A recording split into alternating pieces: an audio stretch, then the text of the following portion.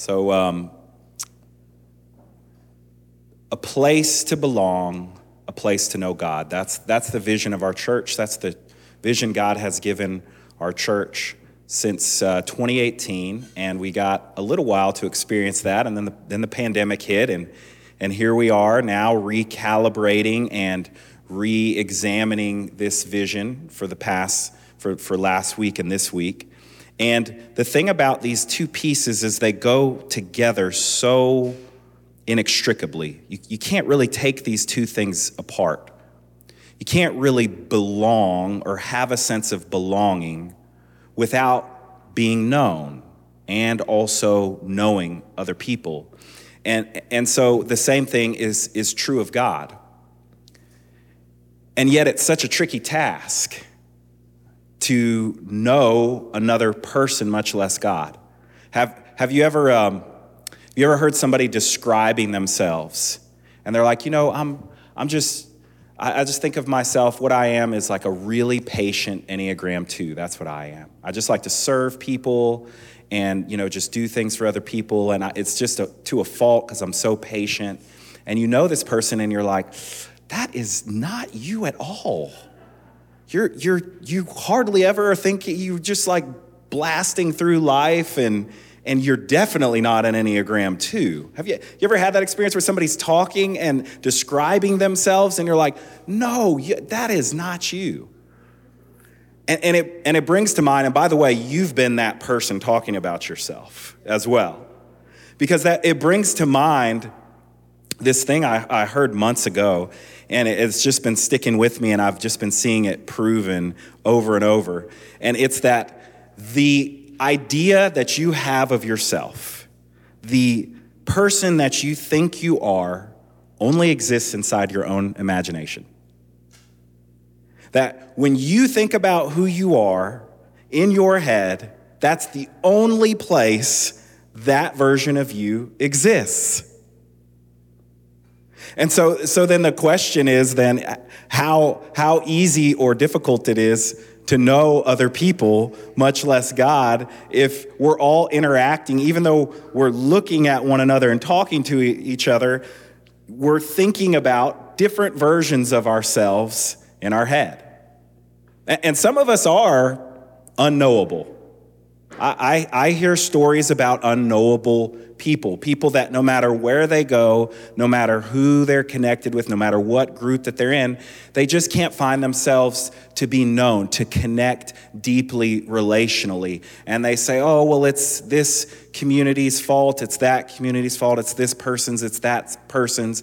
Nobody will know me. Nobody will choose to know me.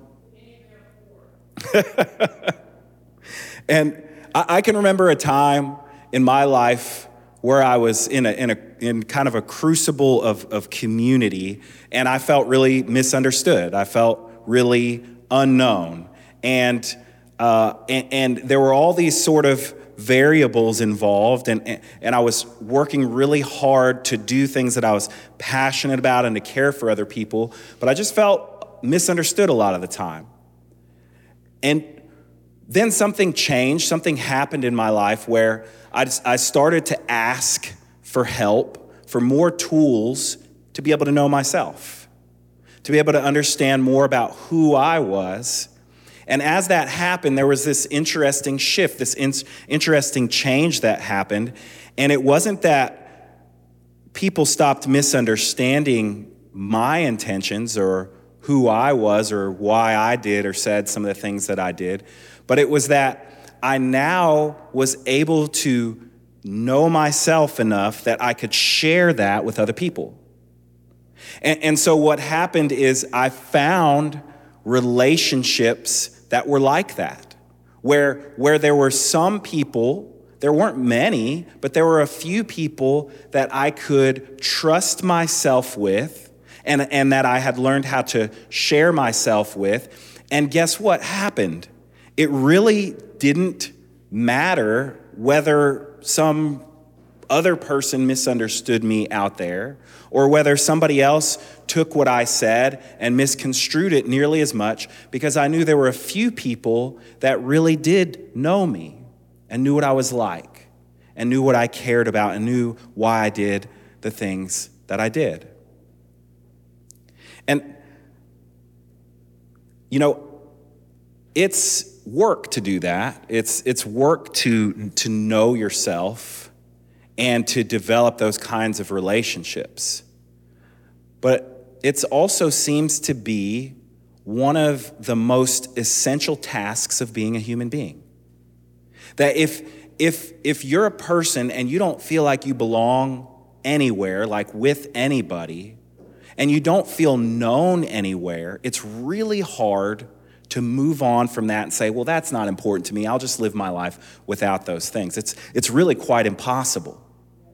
Like no matter what position we hold, no matter what ideology or version of things that we seem to care about, we want to do that with other people, and we want to be known. We want to feel like that we are understood.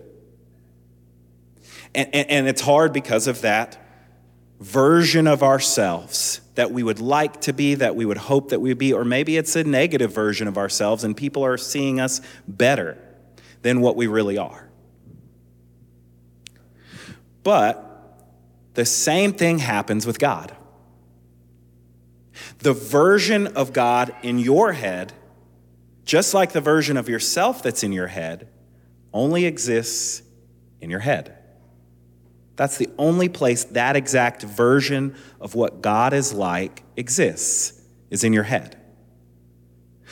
So that means, what that can mean is that if you don't feel like you belong anywhere, in any community, or you don't feel like you're known anywhere, that could impact the way that you imagine God and what God is like in God's interaction with you. So if maybe that you have a lot of anxiousness that somebody could abandon you or leave you at any moment, that might get transferred over into the version of God that is inside of your imagination. And so God might be sitting metaphorically right with you, right next to you, but you're unable to be with God because of that anxiety inside of you.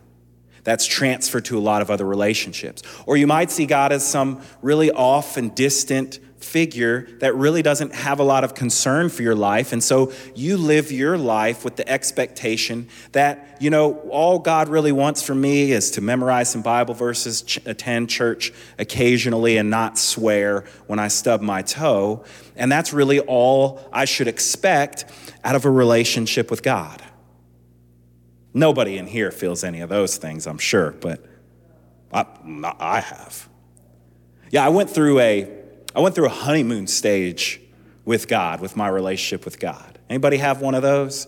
I was 21 and I had just given my life over to God and to be a disciple of Jesus. And I was so excited. I felt so free and so forgiven for some of the choices I had been making in my life. And I felt just really loved by God. And I was serving out of just this like endless source of energy, it seemed like. I would just go serve and I would just do things, and I'd say, hey, what needs to be done at the church? You need to stack chairs, you need to roll up wires, whatever it is, I'll do it. And I found myself engaged in all of these tasks. But over time, some of the things that I had learned about relationships with other people, some of the transactional ways that I had learned relationships work, and some of the shaming voices inside of my head, they started to come back together with my idea of God. And so while I had this wonderful honeymoon stage, all of a sudden, it seemed like God again was sounding like a shameful a caretaker voice or somebody that didn't really approve of me anymore. And while I had been forgiven, well, since then I had sinned, and now I'm right back where I started again, and I'm really not any closer to God than I was before, even though I kind of thought I was for a while. Nobody out here, huh? And it makes me think of one of the prophets wrote. Jeremiah wrote this in Jeremiah 31. He writes this about this day of knowing God, of when it would just be like so intuitive. It would be just like breathing. And he said this, "The days are surely coming, says the Lord. I will put my law within them, and I will write it on their hearts, and I will be their God, and they shall be my people. No longer shall they teach one another or say to each other, 'Know the Lord.' For they shall all know me, from the least of them to the greatest, says the Lord. For I will forgive their iniquity and remember their sin no more." So when I think about a place to know God, I think about the gap between our understanding of relationship and who God is. And Jeremiah is talking about this time in which those things merge together and there becomes no difference between the two.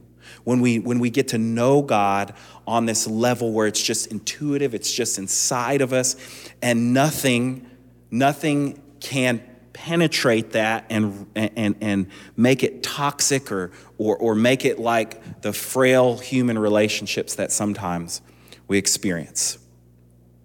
And there's something in that text that's also in this Colossians 1 text that I want us to look at, because this sense of belonging that we have, because how can you really be known when you don't feel like you belong? It's kind of a difficult terrain there, and they overlap so often. And we know that we need forgiveness in our lives, in any relationship that we're in. We need forgiveness because we do things that hurt and harm other people. And both of these scriptures speak to that. In verse 21 in Colossians 1, it says this, "Once you were alienated from God and were enemies in your minds because of your evil behavior." In your mind, God was not a friend, not someone that you belonged with, not someone that you could trust or come to with your vulnerabilities, but an enemy in your mind. Verse 22, "But now he has reconciled you by Christ's physical body through death to present you holy in his sight, without blemish," and for me this part really speaks, "and free from accusation." That this forgiveness that is core to our Christian faith, sometimes it's all that's ever talked about in our Christian faith, is so key because in so many relational situations, there's a limit to this. You can only be forgiven so many times. And those shameful narratives come out even in the preaching of our faith, where it's, yes, up until a point though, man, like be reasonable here. Right? But this is not actually the picture, the imagination of God, the presence of God that has influenced the writer here that says you were reconciled. It was your mind was tricking you to believe that God was an enemy. That because you could not meet some standard that someone somewhere had put on you, that God was an enemy to fight against, to scratch out your living without. And it turns out that God was willing to embody human flesh in the Christ, in the form of Jesus, to show you how dear you were, how much you belonged, to include you, to say, look, if you have a doubt, go back and look at this. Go back and look at what I did. I didn't just say, I forgive you. I let myself be strung up on a cross and killed so you have something to look at. That's one of the things I love, and it makes me uncomfortable in Catholic churches, is they don't just have crosses. Jesus is hanging on that cross every single time in a Catholic church. And it's like, it's kind of weird. It's kind of like, but at the same time, it's like, wow, I remember. Because my mind will play tricks on me. My mind will convince me that God is just like everybody else, that God's no better than just a regular old schmo, and it's 3 strikes and you're out. And so when the prophet Jeremiah thinks about this time, only two things that he mentions about what it's like to know God in this prophetic vision, one of the only 2 things is forgiveness. Is that, hey, you are good, man. Like, you can be in relationship with me. I'm not holding it against you. And Paul says in verse 23 in Colossians, if you continue in your faith, established and firm, and do not move from the hope held out in the gospel. Now, there's a tone there. It's like, you read an email and you're like, oh, that person was really mad. And they're really not mad at all. And sometimes that happens with scripture too. And it kind of depends on the God of your imagination. But when I read this, I hear Paul saying, hey, the God of your imagination, remember to hold on to this idea of what God is like. That God is the great reconciler, the great includer, the great one who brings in things of belonging and holds all things together. This is the God that I want you to be able to remember and think about as you interact in your life and in your world and in your prayers and with yourself. That Paul is reminding us that it's our job to continue to believe this about God. To just believe that this is what God is like, and then to respond in life out of that type of thinking about God. It's like with my kids, they're learning and they're testing to see what can they believe about me. Benjamin will throw that out there all the time. He's like, you just don't want me to have any chance to play Mario. And sometimes I'll call his bluff and I'll say like, okay. He's like, no, wait, no. Because he's testing it out, but he does know that's really not true of me. And sometimes with our relationship with God, we've got so much anxiety in our other relationships. Paul is reminding us, hold on to this testimony of what God is like, that you are reconciled. This is the character and the nature of the God that we are trying to get to know, that we are trying to be known by, the one that accepts, that reconciles, that brings together. Because we struggle with this reality. Because the problem occurs when this switch happens.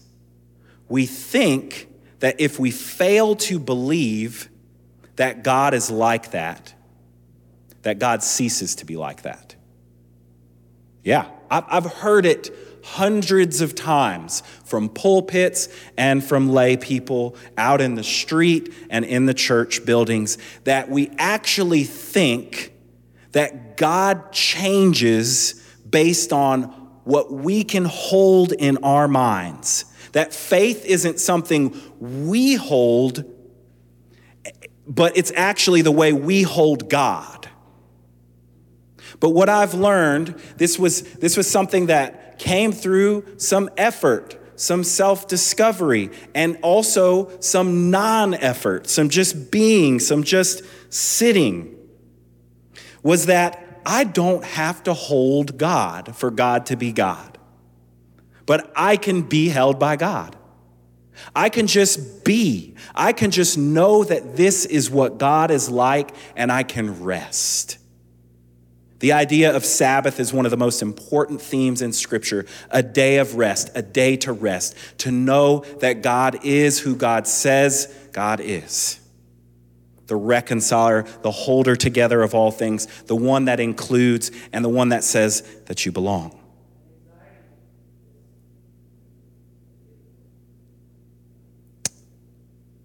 Verse 19 and 20. For God was pleased to have all his fullness dwell in him, and through him to reconcile to himself all things, whether things on earth or things in heaven, by making peace through his blood shed on the cross.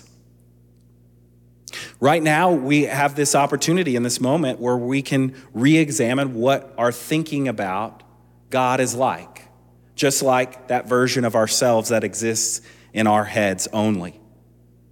That if we are not seeing a desire to reconcile, to bring together in our world, in our life, inside of us, in our families, in our jobs, in our country, in those places, we might have substituted a much smaller God for the God that Paul knew, for the God that Jeremiah spoke of, for this big, inclusive, reconciling God. You ever had somebody think you were really mad or upset about something, but you were like lost deep in thought, or you were about to sneeze or something like that? I remember when I first started preaching in person with everybody having masks on, and I'm like, all these suspicious people out there just looking around, what are they about to do? Like somebody's about to throw something at me. So you see all these eyes. I remember Robert, when first time he preached, I'm like, did you enjoy it? He's like, well, I don't know. I don't know how I felt about that, because it's weird. And I wonder what it must be like to be God with all these people hearing all these prayers all the time, like, please, God, no, don't forsake me. It's like, I'm not doing that. I'm sitting right beside you. You belong. I want to be with you. You can be with me. And we're like, to reconcile all things, including, and maybe for some of us today, this morning, especially our ideas of God, to reconcile those things. This is the work of the Christ. To reconcile those ideas we have of a small, petty, vindictive God with this God who is seeking to reconcile, to hold together, to heal, to restore all things.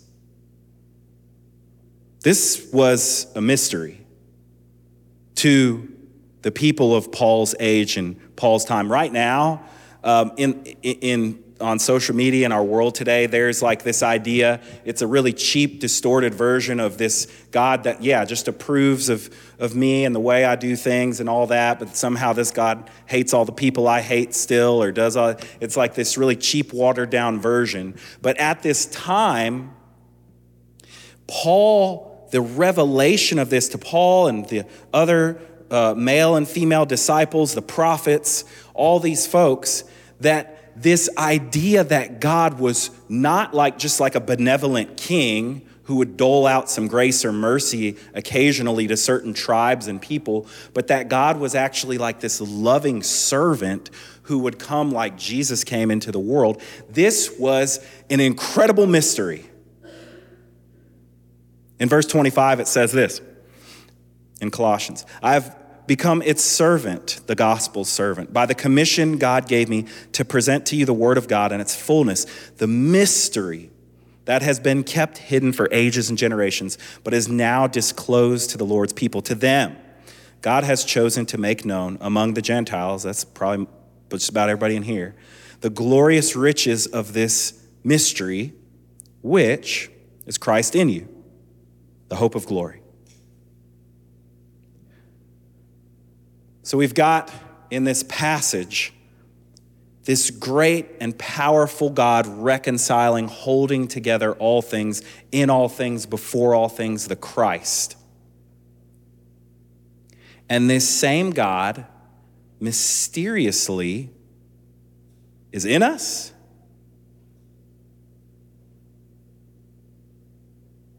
And that the Christ in us, here it says, is the hope of glory.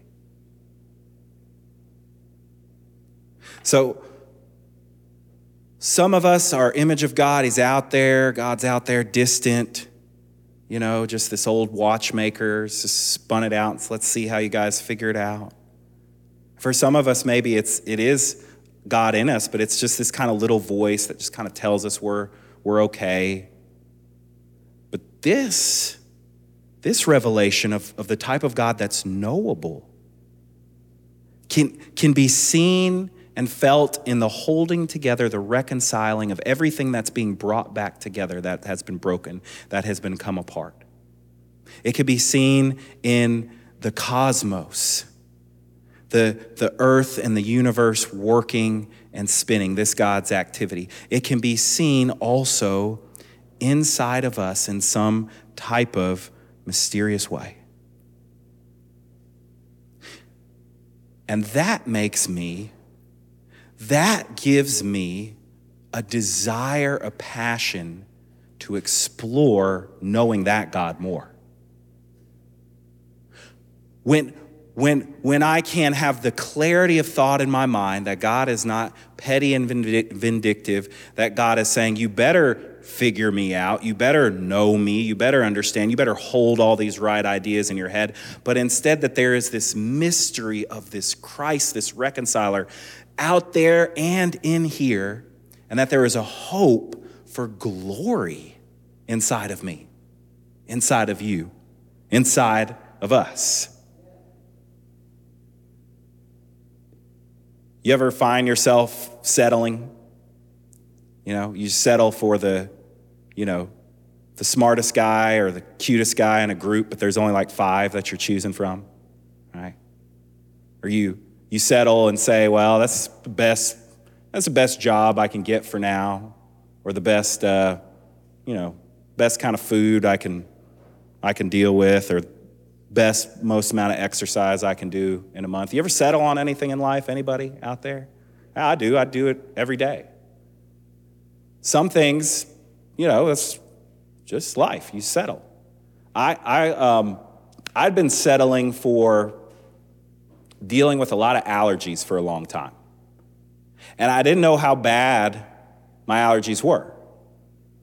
And I'm turning 40 this year. I finally, in a few months, went to an allergist and took a test. And while I was there, I heard these sort of shaming voices. I'm wasting time. I'm wasting money. It's probably just all been in my head all this time, like some people have told me or hinted or laughed at me when I was feeling certain things. And they draw this chart on your back, and then they prick you in these columns. It's got letters and numbers. And the nurse was like, now you may start to feel some itching. In 15 minutes, the test will be done and the doctor will come back. If you do start to itch, don't scratch it. And she had maybe done like 3 pokes and my back was on fire, itching so bad. And by the time she was done, I was just like gripping the chair because I wanted to scratch so bad. And so then here comes the doctor. She comes in. She's like, okay, let's see whoa, okay. Well, you've definitely got some allergies. My back looked like a map of like the Smokies or something. Found out I was allergic to a whole lot of stuff. 80% of the stuff that there is to be allergic to. And I'd been living with that. I'd been limping along with that. And it got worse and worse and worse. And I finally have this treatment plan of immunotherapy. I have hope for something more out of my physical health and the volatile things that the changes of seasons has done to me since I was a kid, but getting worse and worse. And it reminds me of the text that we read earlier in the service from Jeremiah 2:8, where the priest did not say, "Where is the Lord?" And those who handle the law did not know me. That maybe we're settling. Like maybe we're settling with God in different ways in our life. Maybe we've determined the God of our imagination is really what God is like. And so we just are settling for that type of interaction or that lack of interaction with God, that maybe that's the best there is. What we got, maybe that's just all there is. That's all that's available.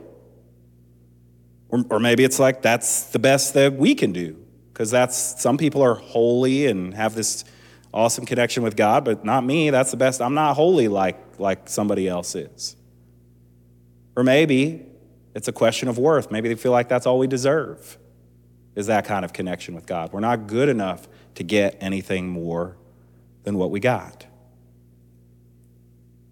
In verse 28, Paul says, "He is the one we proclaim, Christ, admonishing and teaching everyone with all wisdom, so that we may present everyone fully mature in Christ."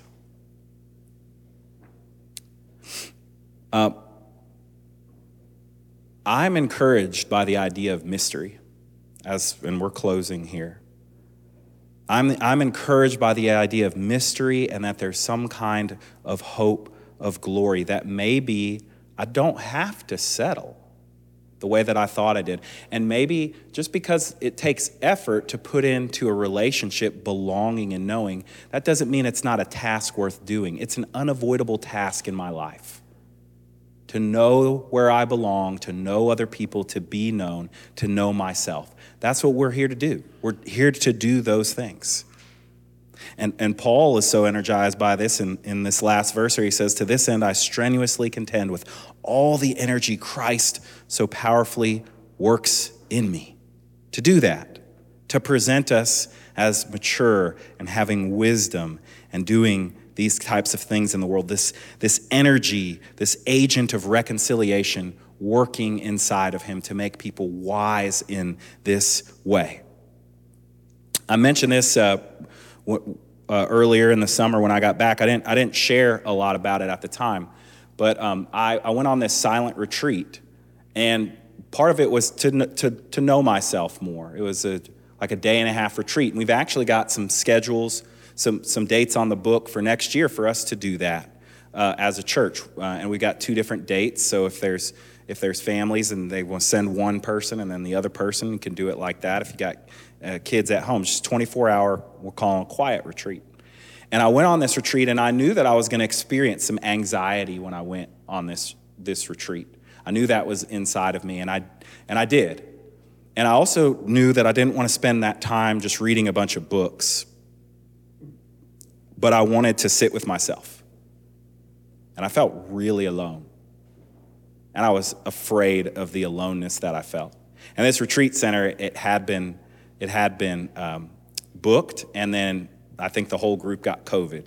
And so there was nobody at this giant retreat center but me. And no, of course, no, I didn't have any electronics. I didn't have my phone. I didn't have anything. It's left for myself. And I was waiting to feel God. I wasn't feeling God. And I was afraid that I wouldn't feel God. So then I got more afraid. And I don't usually journal. I don't usually write in a journal, but I finally decided to start doing some writing. And as I was writing, I found myself tending to my insides, tending to who I was, paying attention to what was going on and swirling inside of me. And I started to feel the presence of God in that. I started to feel as that I cared for myself as I looked inside of me. I found that I could feel God. I could feel God here. I could feel God saying liturgy together with you guys or coming to the table or serving or doing those things. But I also found an incredible source of knowing God by tending and caring for myself, the mystery of Christ in me. I wasn't looking up scriptures. I wasn't doing any of these things. I felt the presence of God as I tended to myself. There is an idea of you, and there is an idea of God, and those things can increasingly be more and more reconciled to know the mystery of Christ working in you, working in me, working in us. Let's pray.